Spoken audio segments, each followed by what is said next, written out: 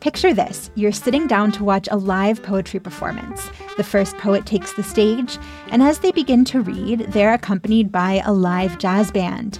If this sounds intriguing, well, you're in luck. International Jazz Poetry Month returns to Pittsburgh on May 2nd. The festival features more than 50 artists, including local jazz icons and poets from Algeria, Cuba, Sudan, and Ukraine. Tickets to watch online or in person at City of Asylum's home on the north side are free. Get yours at cityofasylum.org before they're gone.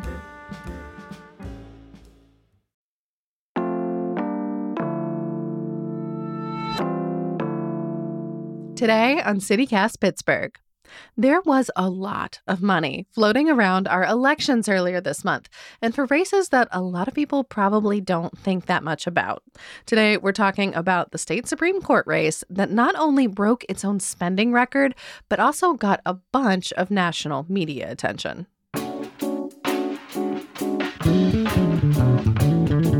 It's Monday, November 27th. I'm Megan Harris, and here's what Pittsburgh is talking about.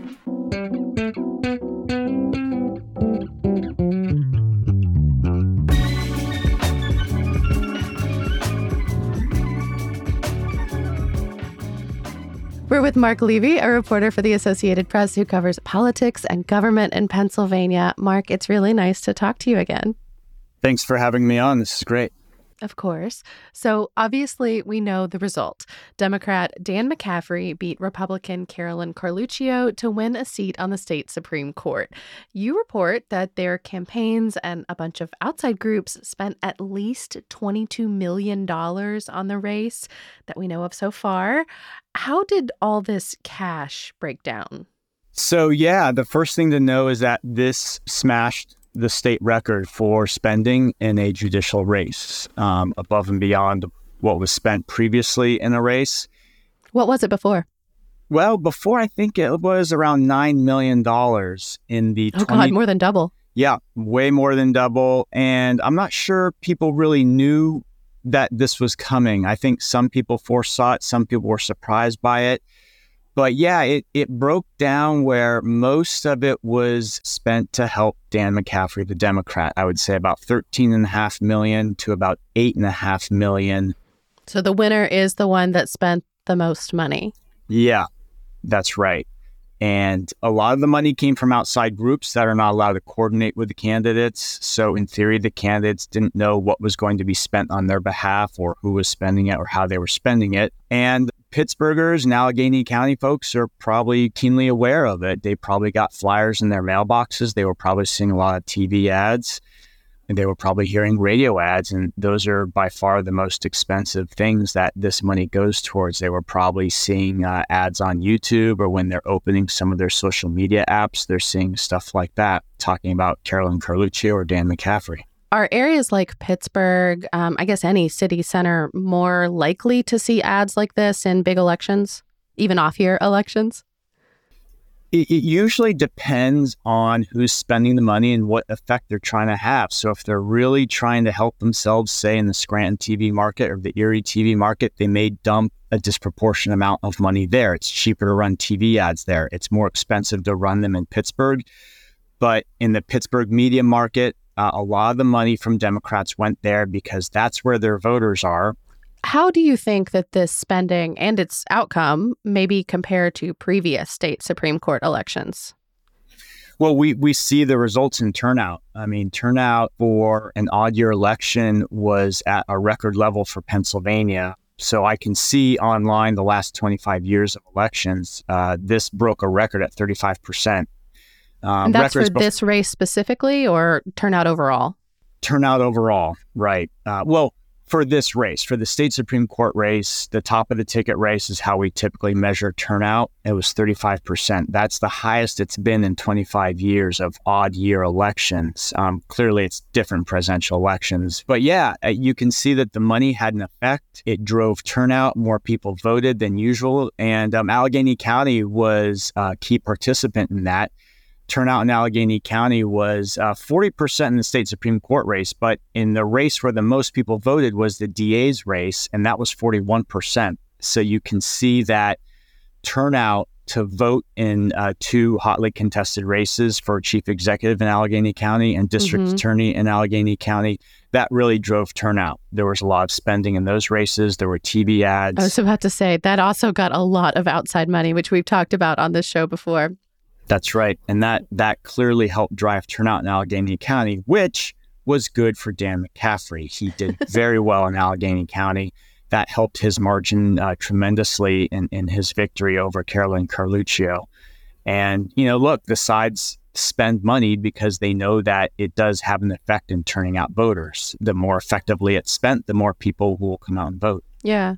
And one aspect that also was on the minds of Democrats who were spending in this race was the fact that they lost the 2021 race. Republicans won it. The Republican Kevin Brobson narrowly beat the Democrat Maria McLaughlin for an open state Supreme Court seat. That helped Republicans retain a seat on the court. But what's interesting about it is that Republicans outspent Democrats in that election. The Republican spending was over $5 million to Democrats spending of around $4 million. And Democrats were both a little stunned by that, by the amount that outside groups put in for the Republican. Some of the things that they've said to me is that, there just was sort of a lackluster donor response, that they just didn't really feel like dumping money into this race. And there was also some sense that Democrats were caught by surprise by the amount that Republicans were willing to put into that race. So this was definitely on the minds of Democrats, that they needed to rebound, they needed to draw the line here, and they needed to set the tone for 2025. And it was such a tight margin, too. Only 25,000 votes, which sounds like a lot, but for a statewide race, that's really, really tight.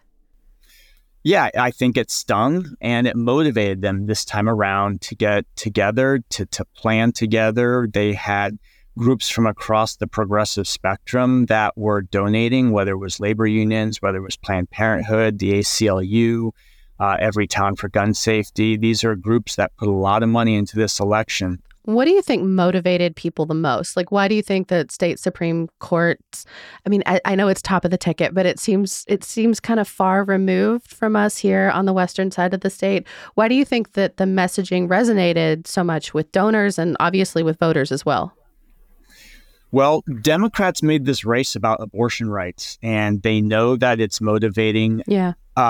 What they found in their focus groups over the summer when they were preparing for the race and deciding how much they might have to spend was that voters were really turned off by candidates who have an anti-abortion position, candidates for judge.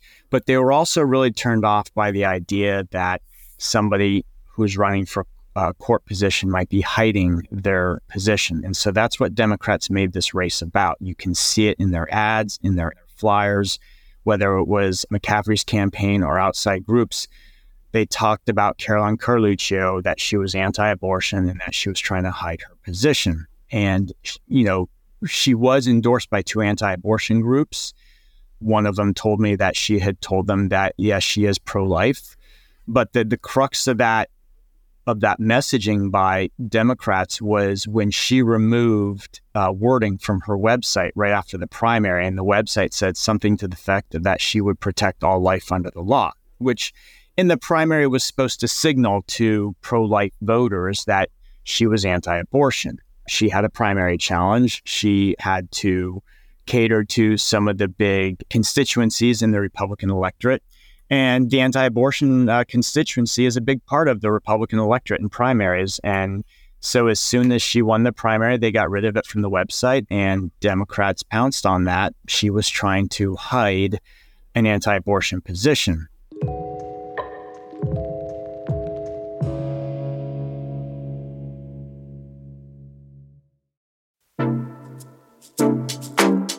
Do you like to dance? Look at beautiful art, eat gourmet snacks, people watch? Well, mark your calendars for Friday, June 7th for one of my favorite parties in Pittsburgh. It's Mattress Factory's 25th garden party. The theme this year is Make Believe, and it's all to celebrate and support the creatives in our community. There's going to be live music, an open bar, an art auction, and probably my favorite, the costume contest. Trust me, I will be judging yins, and so will everyone else there. Be playful, be imaginative, explore your magical realm, because this is a theme party. You want to come dressed to impress. You must be 21 and up to attend, and rest assured, every dollar raised goes directly towards supporting the museum, its art, its education, and all of its community outreach initiatives. Get your tickets now to the 25th Mattress Factory Garden Party.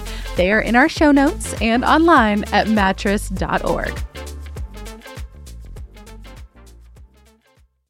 And, you alluded to some issues that I think a lot of us are thinking about right now, but what's the likelihood that some decisions could be made by this court in the near future?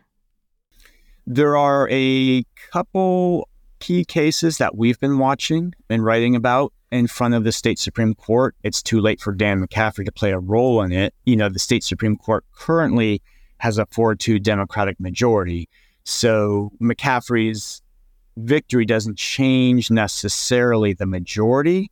It will give Democrats a longer-term 5-2 majority, but the 4-2 majority is expected anyway to rule on one case involving abortion rights, and that is a challenge to a state law that prevents taxpayer funding of abortion.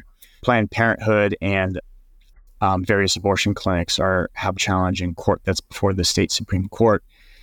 The other challenges from Philadelphia, and I believe Pittsburgh also is a party to the case, essentially challenging the ability of a state law to prevent municipalities from imposing their own restrictions on guns for the sake of preventing gun violence and deaths and fatalities and injuries. Which the city of Pittsburgh did try to do. Right.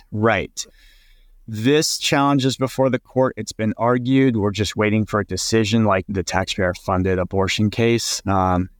And there's one other case that we could see come before the state Supreme Court, and that is a hangover from the former governor, Tom Wolf. His administration wanted a cost on power plants that pollute, that send global warming gases like carbon dioxide into the air, wanted to charge them for it. That's being challenged. It's been halted by a lower court, the Commonwealth Court, and the current governor, Josh Shapiro, who, like Wolf, is a Democrat, may appeal it to the state Supreme Court. Mm-hmm. Well, and of course, there's still a possibility that these spending totals are going to get even bigger. As we're recording, we haven't seen them yet, but those final reports are supposed to be finished today and come out by or before December 7th. What are you expecting to see? So my guess is that most of the outside groups were reporting to the state in real time through the election what they were spending. So we know that universe. The one thing that candidates didn't have to report was what they were spending the last 2 weeks. They'll have to report that here in the coming days before December 7th. They had about an extra $1 million on hand from what I can tell combined, McCaffery and Carluccio. I think McCaffery had slightly more. So we could see spending go past $23 million, which would put it even further past the last record in 2020. To put it in context, though, Wisconsin had a high-profile state Supreme Court race in April, and an organization that tracked the spending in that race tabbed it at $51 million. So people who suspected that we might have a high-profile race here, we're watching what happened in Wisconsin. And that race was for the majority. That tipped to the majority of the Democrats. Democrats ran on abortion, and now you have a progressive majority on that state Supreme Court and a lot of laws that may get challenged as a result. Mark, thank you so much for all your great reporting. We'll put a link to your most recent piece for the Associated Press in our show notes. Thanks for having me. This was great. I enjoyed it.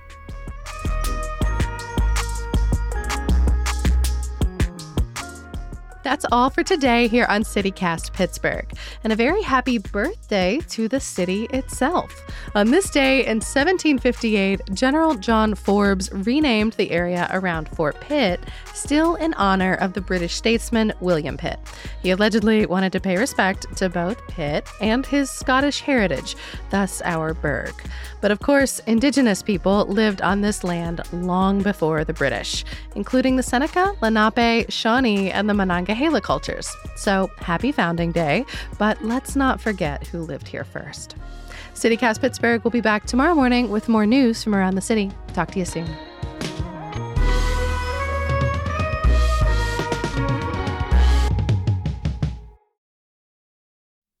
Okay. You gotta give me a thumbs up or something. Otherwise, I'm gonna sit here like a proper millennial and think that you hate me. So constant validation is required.